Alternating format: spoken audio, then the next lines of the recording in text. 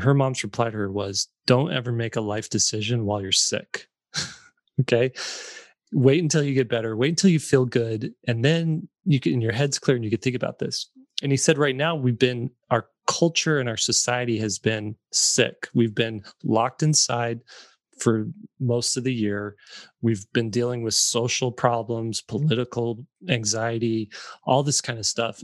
Our society isn't like, we wouldn't say it's healthy right now, would we? Right. Not thriving in the way that not thriving, is. Not healthy. There's a lot of aggravation. People have anxiety. I mean, you just sent me that link to how to deal with anxiety, right? And he said, I know so many people right now in their 40s age, late 30s, early 40s, who are like shifting gears, wanting to shift career, wanting to move on to something else. And he said, wait till we get through this fog that we're in before you make any life decisions. And I thought that was like... Hello, everybody, and welcome to 3 Point Perspective, the podcast about illustration, how to do it, how to make a living at it, how to make an impact in the world with your art. I'm Jake Parker. I'm Lee White. And I'm Will Terry, and all three of us are professional illustrators. We've all been working for the last 25 to 30 years. We work with just about every major publisher and publication in the business, and we've published somewhere between 50 and 100 books between us. We've all taught illustration at the university. Each week we pick a fascinating topic on illustration and we battle it out. Sometimes we agree, sometimes we argue, but each time you're going to learn something brand new. Cool. Well, let's get right down into it, fellas. Have you ever... I disagree right off the bat. Whatever you're going to say. What do you want to talk about? No, here's what I was going to say is this. Have you ever abandoned a project, or has everything you've started out gone on into production and become gold, something tangible somebody can experience? I have folders full of projects that I've started and not finished. I've finished every single thing I've ever thought about to its logical finale. Let me ask you this, Lee. What is there any one of these things that you've abandoned? I would say, what's the ratio to the projects you've abandoned? You could answer this too, Will. What's the ratio of ones that you're like, I'm glad I abandoned it, to versus ones that you're like, man, I wish I could figure out a way to finish that? The ratio there. I mean, I guess I'm always, I don't know if I have that exact ratio, but there's always a reason that I abandoned something. And, if I felt strongly enough about it for whatever reason, I wouldn't abandon it or I would revisit it. Now, there are some projects that I do want to revisit that I haven't quite figured out all the way. I mean, that's my number one reason for abandonment, right? It gets to about 85% or 80%, but it's not quite there. And so I just shelve it because I get busy with something else. And then it just sits there. And I, longingly, sometimes I'll open these folders and it's surprising how many projects there are in there. I thought you were going to say, how many do you abandon versus how many do you complete? And that would be probably a 10 abandoned projects to 1 completed, if I'm lucky. Okay. And I would agree, if I'm counting like the ideas that just were ideas that I didn't really even work on, I'm in my sketchbook and I'm like, oh, it might be cool to do something like this. And then for whatever reason, I don't. But yeah, there's I think for creative people, you have to come up with, in order to come up with gems, you have to come up with a lot more ideas that at least start or begin in your mind. They might not even make it to paper, but I think you have to sift through a lot of ideas. And I would point to the late great author Rick Walton, who had written, I think at one point right before he died, he had told me he had written 1,100 stories, but he had a little over 100 published, So about 1 in 10. Yeah. For every one project, there's 10 abandoned ones. I'd say that ratio works too. And I would say, like, I'd say the majority of them are ones that I wish I could still figure out, like how to make them happen for me. There's a few where I'm just like, I don't care if I ever. That was for made by a different person at a different time. I don't need to return to it. But I want to dig into that a little more. I was thinking about this because a couple of years ago, I was working on a children's book idea and had a great premise for this children's book idea. And I was working with my editor on it. She liked it too.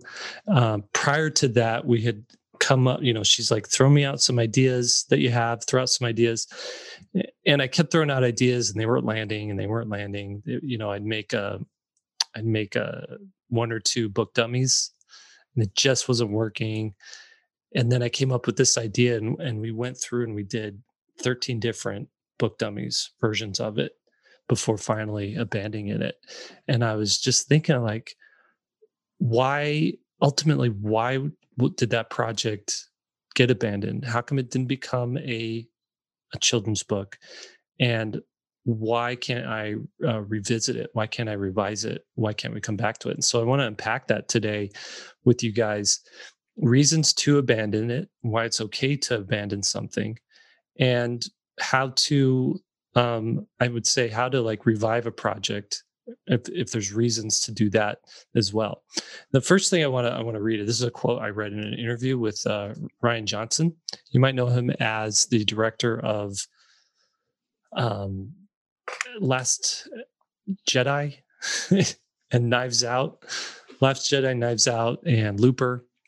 He's a writer. He wrote those scripts. He directed them. And it says, this is from the article. It says, after Looper, Johnson had an exciting idea for a sci-fi film, but after spending over a year trying to crack the script, he couldn't get anywhere with it. He says, I had the concept for it, but looking back, I realized I kind of put the cart before the horse. Like I was kind of seduced by what was cool about the idea, but I didn't have a grasp on the heart of it or what it was really about. And so he goes on to say, I'm still hoping I'll wake up in the middle of the night and say, aha, it's this. But he, as far as we know, I mean, that thing's not going to happen. He's working on other Star Wars films. He's done that other thing. I look at him because he is someone creatively that I admire, and I like his films, and I like his work ethic, and I like his creativity. And knowing that this is a guy who suffers from the same thing that every creative suffers, that not every idea he touches is gold, that there's just some ideas that you have to like tuck away and put away. So looking at that, one thing I want to make sure we don't confuse when you're looking at this, don't confuse passion for a project with, what was my note, with momentum for a project. So sometimes you can lose momentum on a project, but not lose passion for it. And momentum might be a bunch of different variables are at play here, trying to get in the way of you finishing that project. And perhaps hang on to that passion for it. But sometimes there's really legitimate reasons for the momentum of the project to stop. And it's okay to let those take effect in your life, and you can always return to it, revisit it when some of those obstacles are moved out of the way. So I just want to outline that first. But let me ask you guys this: so Lee, you said, what was the reason that you abandoned these projects? Is there like a number one reason, or is there is definitely the number one reason? I mean, but because I can look back to my school experience. Now, school's a very special time, in my opinion, or if you're in just the learning mode, you don't have to be enrolled in a school. What I'm saying is the learning phase. The biggest difference between the school I went to and I think a lot of other schools, including the ones that I've taught at, was Art Center gave you 4 semesters of absolutely brutal foundation work. Mm-hmm. And then literally like switching on or off a faucet, the next term we came back and they're like, make what you want to make. And we did that for 2 years. There was never an assignment given. Mm-hmm. You had to come up with it.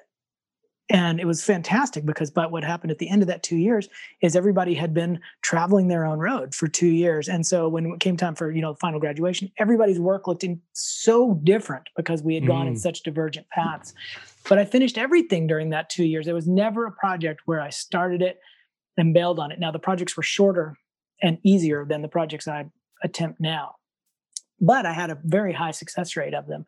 And then immediately you go into the professional world. And the number one reason for most of the projects I haven't done is because a client can't see the same vision that I am seeing with it, or they dilute it in a way that I'm not comfortable with. So it's sort of like that story you were just telling. There was one dummy that I had illustrated a number of times, like 5 or 6 times, finally got interest from a couple of publishers. One of them really ran with it. I made probably 15 full dummies with maybe 8 or 9 full rewrites. And then ultimately they passed on it. And now I'm just looking at it going, well, I go back to like version 1. I'm like, that's the one I like the best still. Yeah. But they tried to put a bully in there. They tried to, workshop it with their marketing team and all that stuff. And then, so what do you do with it? Now it's made the rounds at the different publishers. It's already been, oh, we like it, but we're not going to do it now because we already got something similar kind of reasons or whatever. And then it just sort of goes away. Now, that same project, I said, there's enough interest there. I have enough interest there where I'm going to go ahead and make some paintings. And I made those paintings and I sold all the originals, and I continue to sell prints just for the 3 or 4 sample pics for that picture. So I know there's an idea there. But it's mainly, to answer your question, it's because the professional rejection. It's just really hard to get something all the way through. What about personal projects? Ones where it's not contingent on an editor or a writer or marketing team. Yeah, that's what I'm sort of going through now, actually. So it's an interesting topic to bring up. There's opportunity cost. And for those of you not familiar with that, it's whenever you make a decision to do one thing, you've now said no to all the other things. Well, now that I'm kind of taking a break from professional children's books in terms of being paid for with clients and stuff, I have to self-initiate some projects for my gallery. And I'm kind of just dragging my feet a little bit because I don't really know which one to dive into. So there's a little bit of confusion about how deep do I go with it? Because the second I turn that on, it's got to be worthy of, 6 months worth of work. Yeah. Yeah. Will, what about you? What are the reasons? Is there a number one reason your projects get abandoned? There's a bunch. I was just going to hit screen share for those that are on YouTube. This is some art from the game that I was working on called Super Stick. That's cool. And I put 4. Describe what it looks like. It's a side-scrolling game. We were working with Microsoft. We had a dev kit. We had everything. We had a team of 5 people. We had music from David Housden, who's an award-winning musician for game that's won awards in games and stuff. And anyway, we had so many cool things going on in this game, and we had to eventually abandon it because these are awesome. There's a biting strawberry. And for those of you guys, you should go to our YouTube channel and check some of this artwork out. There's it's spiky. Really it's all dangerous food. It's dangerous fruit is what it is. And the idea behind this game was so fun. It was like end of days where we have so many animations. End of days where the nuclear fallout has created mutations in a food factory, and so Super Stick was the night security guard who was trying to escape the building without getting eaten by all the gargantuan food that was coming after him. So it's just crazy. We came up with so many crazy things, and these things all were dangerous things the things I'm showing on the screen right now. Do the chicken. I want to see the chicken. It's good looking right stuff. It's right straight up. Oh yeah. There we go. The chicken laid these eggs with spikes and stuff, and the chicken's head is cut off and hooked to a tube. Wow. Anyway, it was super fun, and I learned a ton. But basically we really learned was we didn't have enough manpower. on the programming development side, and the guy that was programming it was really good, and he has gone on to do other great projects and make a lot of money. But he didn't realize the scope of what we were doing, And so we had to abandon this just because we just didn't have the manpower to do it, which was, it's a different, I didn't predict that happening. And obviously neither did him. We wouldn't have spent all this time, but it was a labor of love. And I would love to still complete this someday. We had the other thing was we kind of missed our window right when I can't remember what Xbox it was that came out, but there were no games for it, and there were no games available, and we were trying to time it so ours would be one of the first, and that's when Microsoft was working with us, and everything was so exciting, but for the fact that we just ended up biting off more than we could chew. So that's one reason. Yeah, you might have to abandon a project. Another one for me is I've abandoned a lot of storybooks, children's picture book ideas, because, and I guess you could say for the same reason. No, not the same reason, a little bit different. I didn't feel like I had the skill.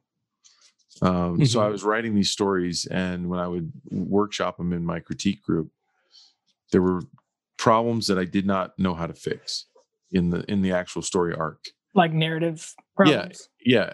And I got to a point where I was like, I like the idea. I like the subject matter, but I can't make a story that if I can't get my critique group excited about it, I'm not going to send it to go through the process of making a dummy and sending it to an editor. So I just realized that I needed more time writing stories, and why not? Why, any amazing skill that you develop, you could make that argument, the 10,000 hour rule argument, like how many hours do you have, Lee, in disc golf? A number that's too big to count to. Have you ever tried to count it up? I don't know. I mean, it's, I haven't tried to count it up. I don't know if it's 10,000. If it's 10,000, I'm behind the curve of accelerating my skill set. Right. I just want to point out how far you two have come. Will called it disc golf and not frolf. Like, that's pretty good. You two have come a long way. I will say this: I've sort of abandoned a little bit of disc golf now. I'm back into mountain biking. Oh, some new trails opened up near my house, and they are good. The reason they're huge. That's cool. The reason I didn't call it frolf is because we're in tough times right now. I'm sensitive. I'm a snowflake. Just didn't want to push Lee over the edge. Right. Hey, while we're talking about this, I wanted to run. Let me try to finish that last thought is that I probably only have a few hundred hours writing children's stories. I don't have anywhere near enough. And so I finally came to the terms of, until I have time to really spend time, like days and days and days writing, I'm not going to come up with something that I like on my own. I really need to spend a lot of time doing that. Yeah. And I need to be able to afford to spend that time. I want to mention something here. It's kind of segue. I want to ask you guys something about that specific thing, a little bit off topic. But when you're in a critique group or you're submitting narratives to a publisher, sometimes they go deeper than they need to in terms of analyzing what a kid's story is. I don't know if you guys have ever noticed that. So a lot of the pushback I get is, say a character goes on a journey, and that's the kind of book it's going to be, this kind of quest. And the publisher says, well, why did they go on the quest? Or and I always push back with, well, why did Pigeon want to drive the bus? It's never stated. It doesn't say that he had a childhood trauma and he needs to drive buses. He just wants to drive the bus. And sometimes I think in kids' books, you should be able to just say they wanted to do something, or they're, I like motivations. I don't want to say that that's, totally discount it. But there is a motivation. But then they want to dig deep, like psychoanalyze your character a little too much, when most of the books that are successful, why does the bear want his hat back so much? Who gave him the hat? Like, we never learn that stuff. They And the want to go successful book, the where the wild things are route is like, oh, does he man, they come go from a deep. broken home? Right. Is it, So parents are dead or something. I don't know. Anyway, I just wanted to make that point because that comes up a bunch. And then that's why I lose enthusiasm for it, because now I'm digging for something that I don't think necessarily helps the narrative. It almost complicates it a little bit more. With that, because I've gotten that before too, and I wonder if it's like the editor knows this book's going to be read by their editor friends. He knows it's going to be read by Kirkus reviews, and they want. Well, it depends. There's some publishers that are just like, let's do a fancy Nancy, let's get it out there, let's sell a ton of these books. Doesn't have to be deep, just has to be fancy. Let's just have to get girls excited to dress up. Right. And then there's other publishers that are like, let's sell a book that wins an award and it's cerebral. It's like it explains the human condition on a level that both children's and their parents can understand. And there's room for both of those. I can dig that. It just seems like sometimes they're mining for something that's like, I don't know, going a little too deep. My agent always says there's two routes you can go in publishing. You want to publish award winners, or do you want to publish like books that sell? Mm-hmm. It's like that's what you meant with Fancy Nancy, right? It's like a commercial driven project. It's essentially commercial versus critical. Right. Well, see, I like the critical ones too. I just think that stops a lot when you overanalyze what every single thing. I mean, sometimes it's just a quick hit to get your character going into what the story is going to be. And you dive too deep. Now you got to add pages. Well, that takes out where the story was going. And so, I mean, the 32-page sort of self-limiting format of children's books. I mean, sometimes 40 pages is what you need. It's exactly what you need. And now that I'm at this stage in my career, I can ask for that extra 8 pages. But early, it's like, no, you went over 500 words. Oh, you went over 32 pages. Yeah.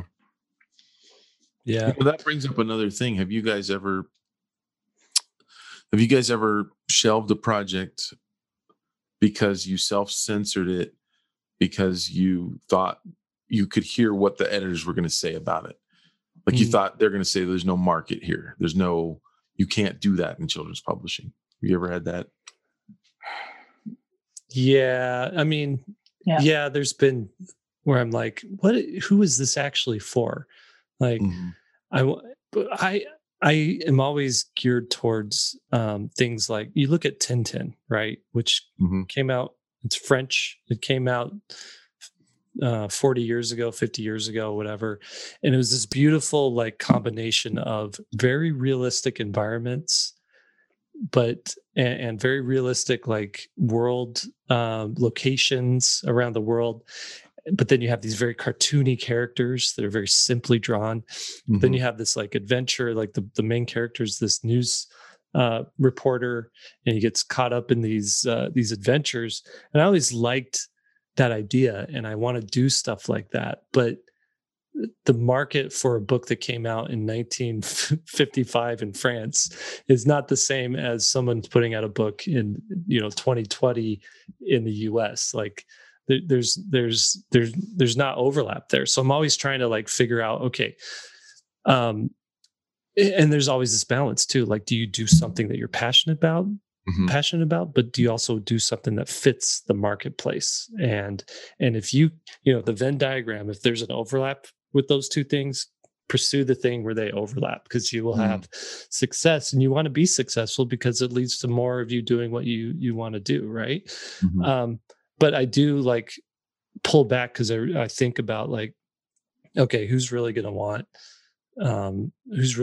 something that's cute but for grownups, like something that looks like it's for kids but it's actually for adults. And not that there would be anything. I don't know. I don't like thinking like that, because I always think to myself, and maybe it's just like ego driven or self perception driven, but I always feel like if I am excited about something, somebody else will be as well. Well, and that's a good point too, because if you want to go the traditional route, traditional publishers want to sell 100,000 or 1 million books to somebody, right? So your idea has to be appealing to a million people so that those book sales can pay for the marketing team, can pay for their law counsel, can pay for the head editor and the assistant editor and the art director. It's a big machine to run, right? Yeah. I mean, and most importantly, the rent in Manhattan, right? So it's got to pay for all those things. And then, the creator's going to get their 5% royalty or whatever.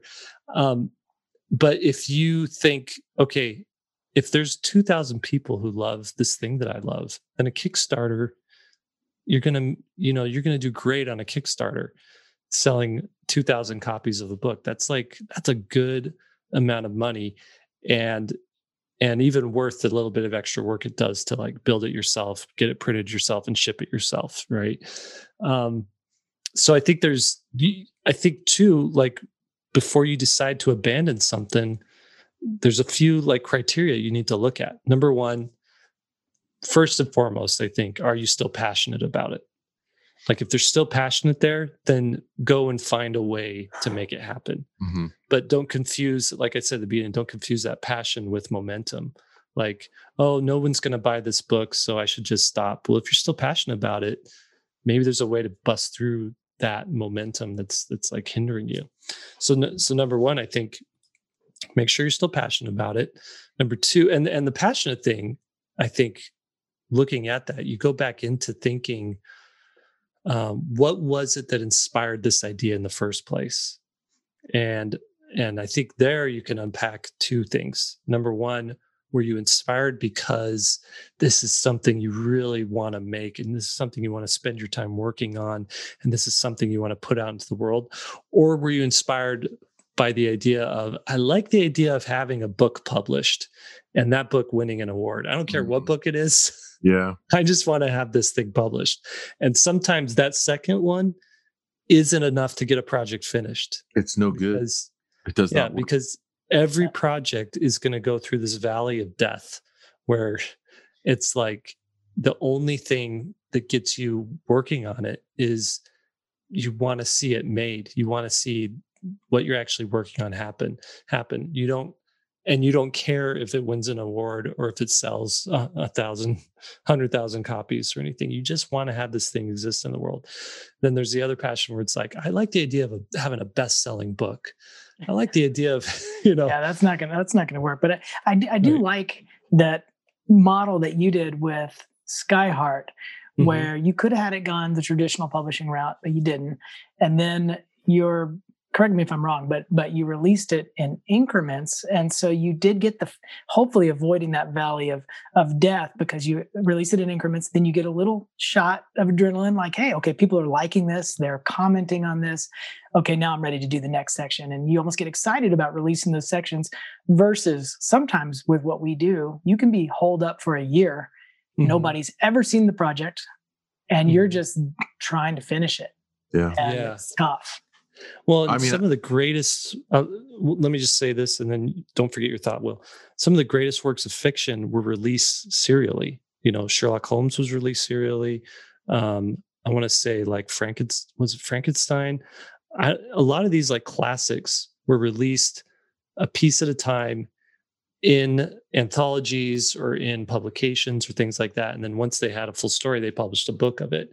Yeah. I know The Martian, written by what's his face? I forget the author for that, but I heard Edgar Allan Poe was like that too. Yeah, short stories and then kind of the grouping. The guy who wrote The Martian, though, he was releasing it chapter at a time online, on his blog or something like that, on forums. But go ahead, Will. What were you going to say? Well, I was going to piggyback on what you were saying, which is the idea that there might not be a commercial market where an editor or a marketing team in a publishing house might not think that it's got broad enough appeal, so it gets canned. And I had that early on when I submitted a story called Penguins at Play, where the penguins were being scared by this sea lion, and the sea lion was always coming around, and as a dad, I watch my kids and they love to be sort of scared a little bit. There's a fine line, right? Mm-hmm. where kids like being scared. They don't like being terrified, but they like being right. a little scared. And you see that where, if you're in line at the grocery store or at a bank or something, and you see a little kid hiding behind its mom's or dad's legs and peeking out at you. And if you look at it and make a face, the kid will hide again, but it'll always come back and look again. Because they like being scared, right? Within the confines of safety. So I wanted to write a book where I could read it to my kids and they would be a little scared, but it would all work out in the end, And I kept getting this comment, it's too scary. It's too scary. This is what right. And I was thinking, it's too scary. Too much blood. Yeah, there was no blood. It's too scary for you. But it's not too scary for a lot of people who I know would really like this, because I'm not insane, right? I mean, there's other people like me out there. And that's one thing that I do really like about crowdfunding a project that you're really passionate about, is this is like the first time in the history of the world where someone that isn't already wealthy can figure out a way to bring a product to market, to find that niche. Man, it's so cool when people figure out something that's, not even talking about art and books, but like you go to Kickstarter or any of these crowdfunding things. And sometimes I don't know if you guys do this, but you just kind of look around and then you'll see somebody make something. You're like, man, that is smart. It's just really, really cool. On that same note, what Scott Robertson put out a drawing book a number of years ago, I guess 5 years ago, maybe now. And, in his book, there's videos attached to the book, and you scan the Q code. I guess the Q code never really took off as much as they thought it was going to, but the book is interactive in a way that's different than publishing was before that. And that got me thinking too, like, is now that we're not locked into the 32-page format, what if I look to my bookshelf right now over there, I see technique books, I see children's books that I like, I see art of books from concept development. What if you combine all three of those things? Now, then all of a sudden my adrenaline goes up and my excitement goes up. Like, that would be a cool children's book, to have the children's book, have the making of the children's book, have a tutorial that's linked to a video. And real publishers aren't doing that. And so, I think that's also why I'm a little bit hesitant before I pick the next thing, because, man, that could be, the formats are all changing at this point. Right. I have another thing too. I was talking to a friend of mine, and this may be a little bit of a different topic, but I was talking to him about, like, lately I felt a little lost career-wise, as far as I've been doing children's books for 10 years. I've been doing, prior to that, I was in animation, but I've been doing concept art off and on, little odd jobs. I've been working, on Inktober stuff and kind of building the Inktober brand and all that sort of thing. These past probably 10 years since I left animation has been a career shift. And now I'm feeling like I need another shift in career. This last 6 or 7 years been working on SVS and building that. I'm not saying this is me, like, guys, I'm out of SVS. I just want to announce it. Where are you going? But I was just saying, like, I just feel like I need, here's really what it is. And maybe I feel a little vulnerable talking about this. I've been so focused on the business side of art for the last 6-7 years. So focused on how do I get a stable income? How do I get recurring revenue? How do I get a shop up and running? How do I get the Kickstarter machine going? How do I do all these things? And I've been very focused on that, and time management and project management and administrative stuff, that my art has atrophied. I used to have, like, every year these big aha breakthroughs, like, oh, I could do this now, or I understand this now, and I'm applying that to my work. And I got to this level where I was like, okay, my artwork is good enough where it's good enough and efficient enough that if I just stay at this level, whatever I can do can suffice. It can pass. I can pass it off. Good enough. Right? It's good enough. And lately I've been feeling like, man, I don't feel satisfied with my abilities. Like I see people getting better and doing things that I wish I could do that I'm not doing. And anyways, I was talking about this with my friend, and he brought up a point. He's like, okay, he had a cousin, still has a cousin. She's 5 years ahead of him. She, she's super accomplished in the same amount of time. No, she's 5 days. I'm sorry, I said 5 years. She's 5 days ahead of him, but might as well be 5 years. She's 5 days older than him, but she got her PhD in the time that he got his master's. She went on to be a doctor. Well, he's always sort of compared himself to her, and she sort of had the same thing. She got really sick. She was down for a week with the flu, and she was saying to her mom, she's like, I just don't know if this is the direction I want to go. And maybe I should shift my life and do something. And he said his mom's reply to her, or her mom's reply to her, was, don't ever make a life decision while you're sick. Okay. Wait until you get better. Wait until you feel good. And then your head's clear and you can think about this.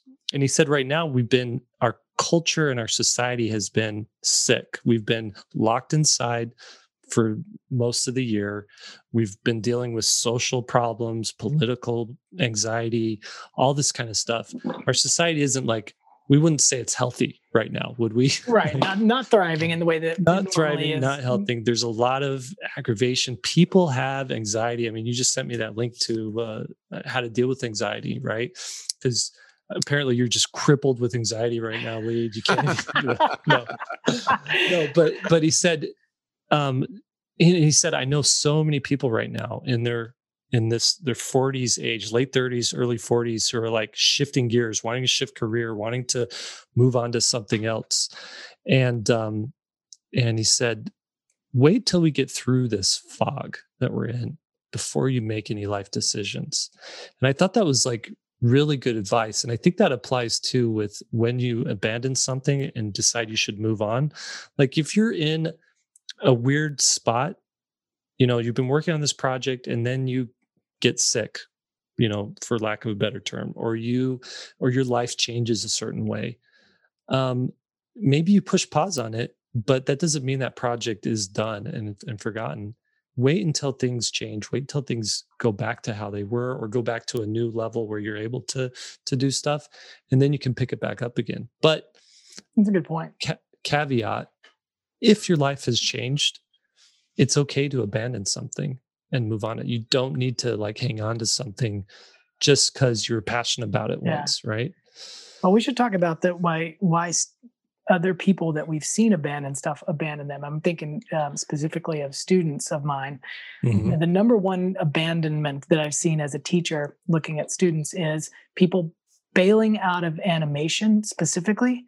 Mm-hmm. And it's just interesting because what happens, and I'll just use this as an analogy, it could be anything, but this is just specific to what I've seen. They get into animation and then they get into classes where they have to draw, 24 frames a second or whatever. And it's just a lot of repetitive drawing to make, a 1 minute short. Mm-hmm. You see a student go through that, you'll know really quick whether they're going to be good in animation or not because of the technical skill, but just, do they even want to be there? And many times, I'd say 50% maybe, what it really is they like animation. They don't want to actually make animation. And so then we can have really good conversations about, well, what kind of art do you like to make versus what do you like to look at? And sometimes those aren't the same thing. And sometimes you have to go as far as going into art school to find out you're in the wrong place. Correct. And I've seen a lot of students that have what I read as shame in the fact, they're like, look down at the ground and like, well, I'm not doing that thing anymore. Okay, well, what are you doing? What celebrate the fact that you found out what you don't want to do. That's one thing you can cross off your list. Yeah. But don't feel bad about it. Yeah, have to. Sometimes you have to walk down a path or go down a trail to know it's not leading you to the destination that you want, particularly. Or you might just, honestly, with all these careers, there's no destination. It's just you enjoy that trail. Like if you don't like the view, you don't like the terrain, go find a different trail, and that's okay. I do want to at some point talk about, and you can stop me if this is the wrong time to talk about it, but basically with talking about students and watching what they complete versus what they don't complete. Mm-hmm. As far as just wanted to talk about individual illustrations. Yeah. I see the problems both ways, where students will finish and want to rework a drawing or a composition or a painting that can't be resurrected in its current state because the composition is so bad that you're wasting time to keep working on it. While I appreciate the commitment, I like to tell students it's time to start. If you want to do this illustration right, wad it up and throw it away or set it aside and start from scratch and take what you've learned that doesn't work and let's start over from the beginning and get a composition that's working. Versus Correct. I see students that constantly start on an idea, and maybe it's for the competition that we have, our critique arena competition, where we have a prompt, and I'll see students start an idea and then they start another idea and then they abandon that idea and they start another one and then they start another one. And that's not necessarily bad either, as long as you are the reason for stopping is that you don't like the idea anymore. But if it's because the design process got hard and you can't come up with a way to design it, so you switch ideas, that's not good either, because now you're avoiding learning how to solve a problem. Like if as an illustrator, if you're given an illustration assignment, you're given a problem to solve. You can't say, can I have another problem to solve? This one's hard. You have to solve that problem. And so when you come up with a good idea to solve a problem, you have to stick with, that's when you do have to stick with it. I think that's one of the little snags with social media is that I think because of the tidal wave of really good images just comes at such a rapid pace. I think sometimes people think that they're just seeing the finished product. They didn't see the struggle to get there. And so it looks like it was effortless for everyone else. And so maybe they abandon early. Even if, here's what's funny too, like I've been watching a lot of tutorials lately in an effort to up my craft, right? Okay.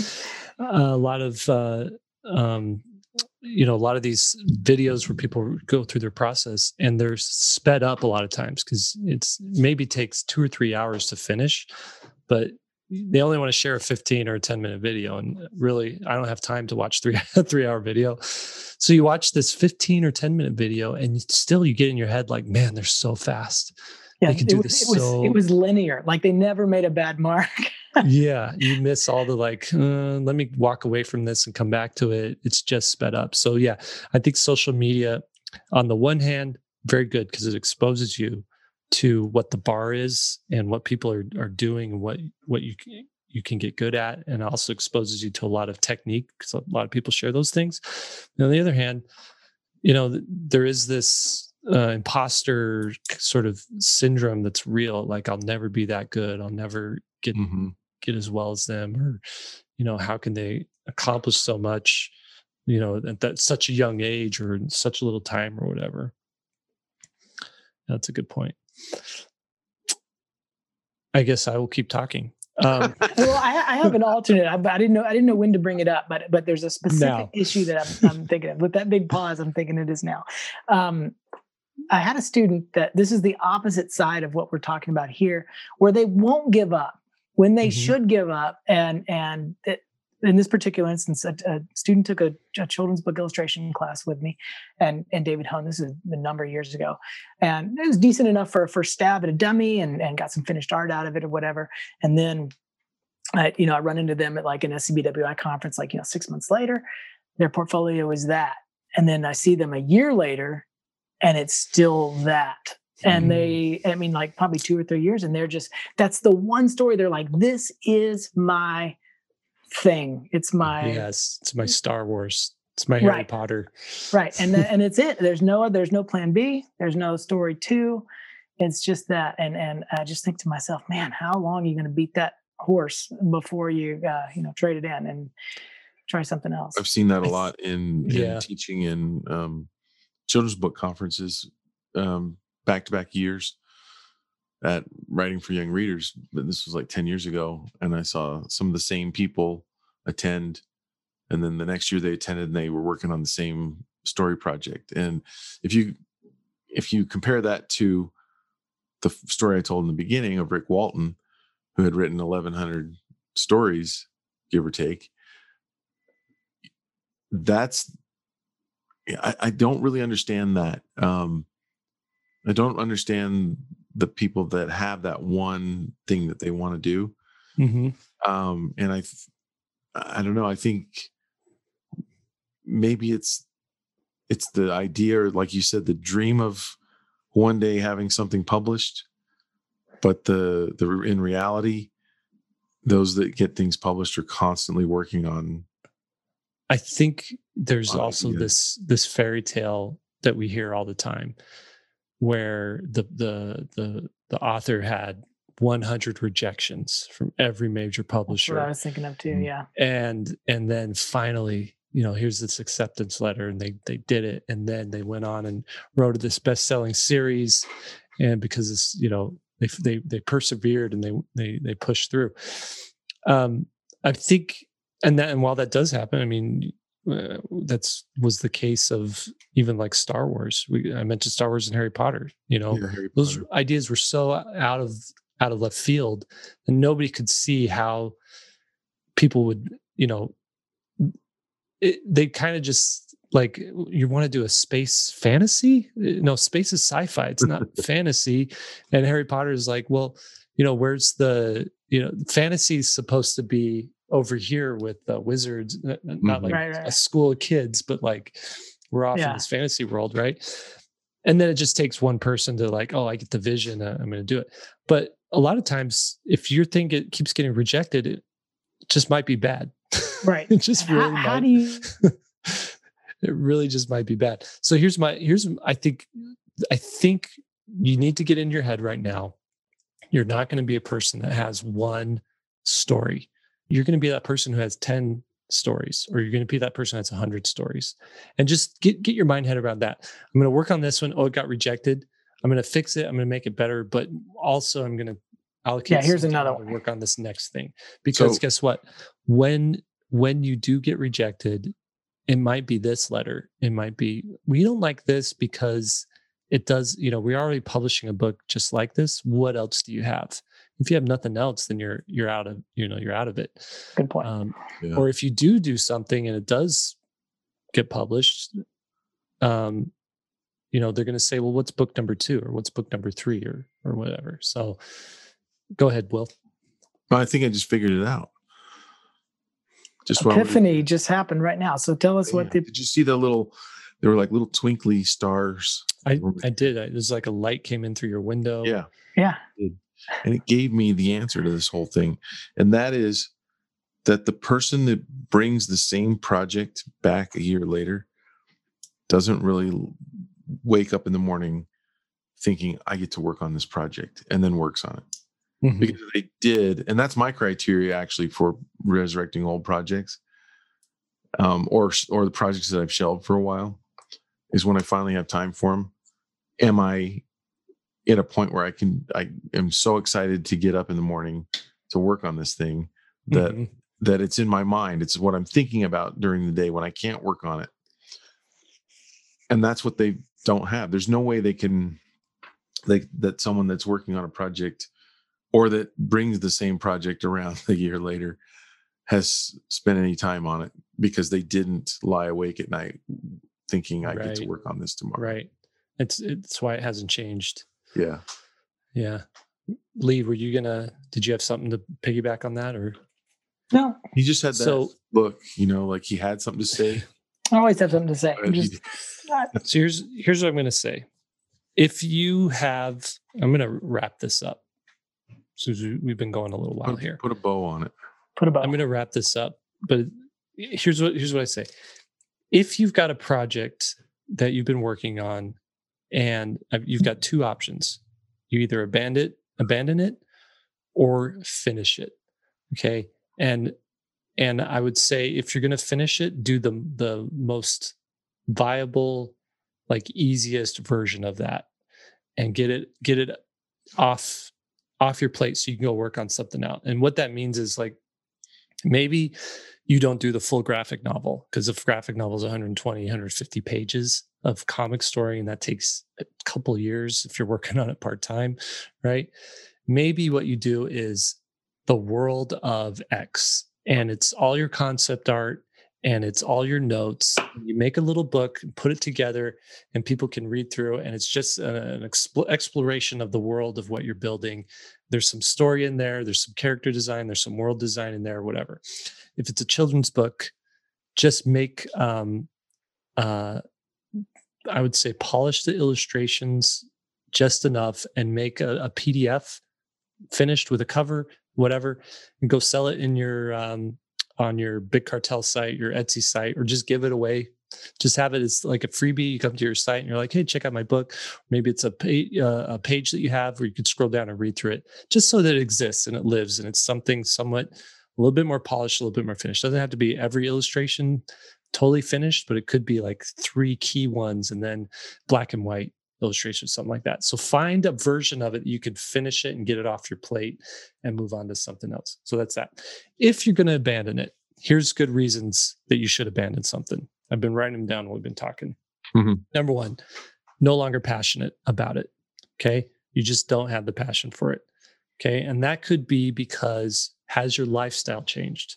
Maybe you started this in college, this idea, and now you've got a kid, and your kid just doesn't give you the time to work on this anymore. It's okay to abandon it. You could put it aside. Maybe your identity's. I call that you've lost that love and feeling. You've lost that. Maybe you've lost the love and feeling. Maybe your identity's changed. Like this story idea that you've had is something written by someone who's cute and fuzzy, but now you do more edgy stuff. Okay, that's a good reason to abandon it.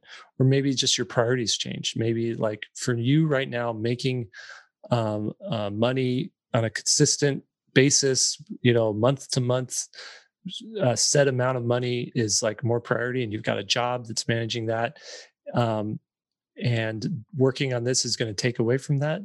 Go ahead and abandon your project because priorities have changed. Okay, so that's it. Number 2, maybe the scope. Think about the original idea and maybe your scope has changed. Has it gotten bigger? Has it gotten, has it turned into, instead of a short story to a full, I've got this idea for a character and now it's a short story and now it's a graphic novel. And now it's like 9 graphic novels that you want to do. Like dial back that scope and do this finished version of it, or go ahead and set it aside until that one day you have time to do it. Number 3, time is a factor. Maybe, I guess a life change could mean you just don't have time for it. The other thing is ability. Maybe your ability isn't there yet. You're getting bad feedback from people. Your critique group isn't excited about it. Editor isn't coming back excited about it. You can't crack the story. You've just hit this wall where the vision that you have exceeds your ability. Abandon it. Go increase your craft, your ability, get better, and then maybe approach it when you're able to draw, the figure better. And this is a story that is mostly like humans happening in it or something. And then I would say, lastly, check and see if there's still a need for this project, if there's still a market fit for it. Okay. So perhaps you're like, oh, I've got this idea for this great children's book. I'm working on it for so long. It's called Super Cute Nancy, or Where the Crazy Things Are, right? Well, we already have Fancy Nancy. We already have Where the Wild Things Are. Maybe your idea, nobody really needs it. They don't need that version. Maybe you've got this thing called Sun Wars, and it's all about this like fantasy adventure in space, right? But take a good, honest look at it and see, okay, and what I'm creating here just a version of what's already out there, or is it something unique enough that it does fill a need for people? Okay, and it could be, maybe your idea is it's Star Wars, but it's all cute animals. Is there something like that already? I don't know. Don't steal that idea. I think I'm going to do that actually. So, And so just make sure that you that it's still, there's still a viable audience for it. And if it's just a small audience, maybe, make sure you're okay with that. If it's like, well, there's got to be 1,000 people who are into this thing that I'm into, then maybe that's okay. Maybe you do a Kickstarter and sell 1,000 books. Cool. I think that's it. Is there anything else you guys want to tack onto that? That's solid. Yeah, that was good. I mean, I think people feel guilty a lot of times when they abandon something or they can't finish it. And I think it's helpful to know that even super successful people are doing the same thing. Mm-hmm. Yeah. I want to, maybe I'll just end with this. For me, is I love having projects that I'm thinking about working on, projects that I've started, and I love having the problem of not having enough time to get going on them. Mm-hmm. But and I'm not even going to talk about what I did, but I took a step yesterday towards the completion of another project, and it felt so good. Nice. Really? Yeah, for a new project. Now I'm curious. Well, I ordered that, bowling alley in your basement. I spent a little. No, this is a project, an art project that I'm going to. It's a game, and is it about food that comes alive? It's not that one yet. I have to find find a bigger team to finish that one. It's called Real Estate Capitalism. No, wait. There's well.